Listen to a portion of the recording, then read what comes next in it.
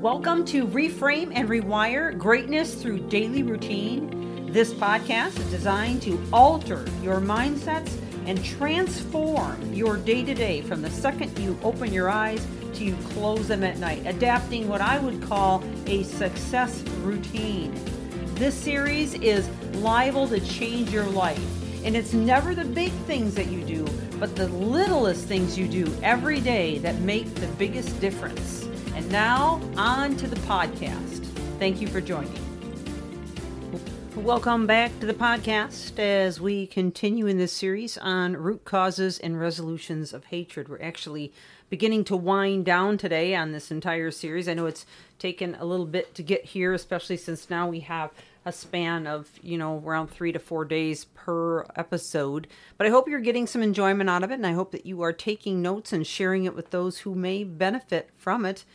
We did have kind of an interjection between the last session and this one, as I really wanted to talk to the audience about the latest book that's out, Machine Inside Me, because there was a lot of information there that's applicable in this series on resolving hatred, and especially when it comes to mind patterns and the physiology or the neurochemistry that is involved, because the book has all of that in there. And it's, even though it's only 48 pages, it's chock full of great information, illustrations.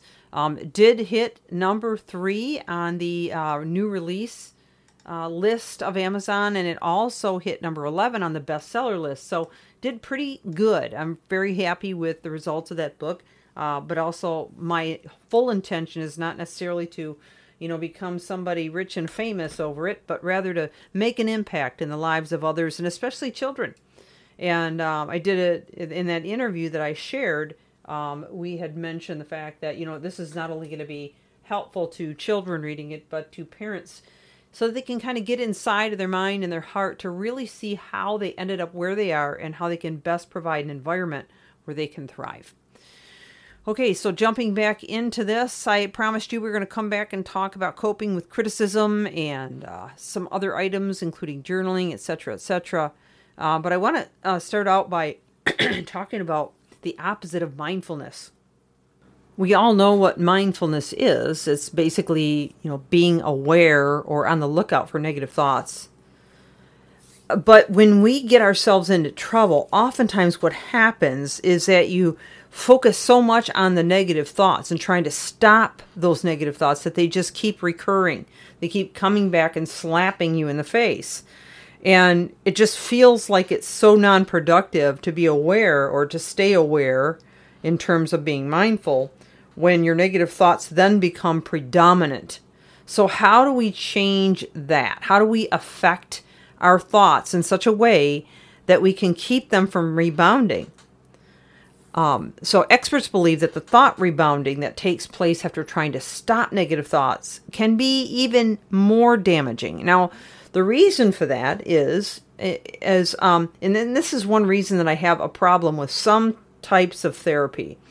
The more that you have to rehearse what happened to you, the incident, the upset, the offense, the hurt, the damage, you have to go back in time and rehearse it again and again and again because you're explaining it to a therapist and I'm not saying there isn't times where that's appropriate. Please don't hear me wrong.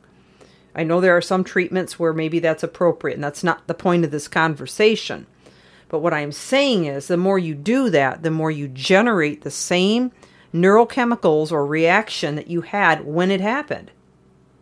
And when you are trying to pay too much attention to the negative thoughts and get that rebounding that we're talking about right now, it can just make your general state as well as your physiology in a very bad position. Instead, psychologists generally recommend finding ways to deal with the negative thoughts more directly. So I find from the experience that I've had with so many is that it's better to focus on who you want to become and to have in mind sort of a blueprint, or what I call a vision statement, where you can constantly redirect your thoughts back to that vision statement. Nope, this is who I'm supposed to be. This is who I'm going to align with.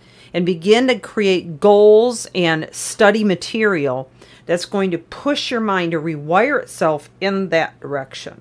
Okay? So that's my answer to that. Now let's talk about coping with criticism.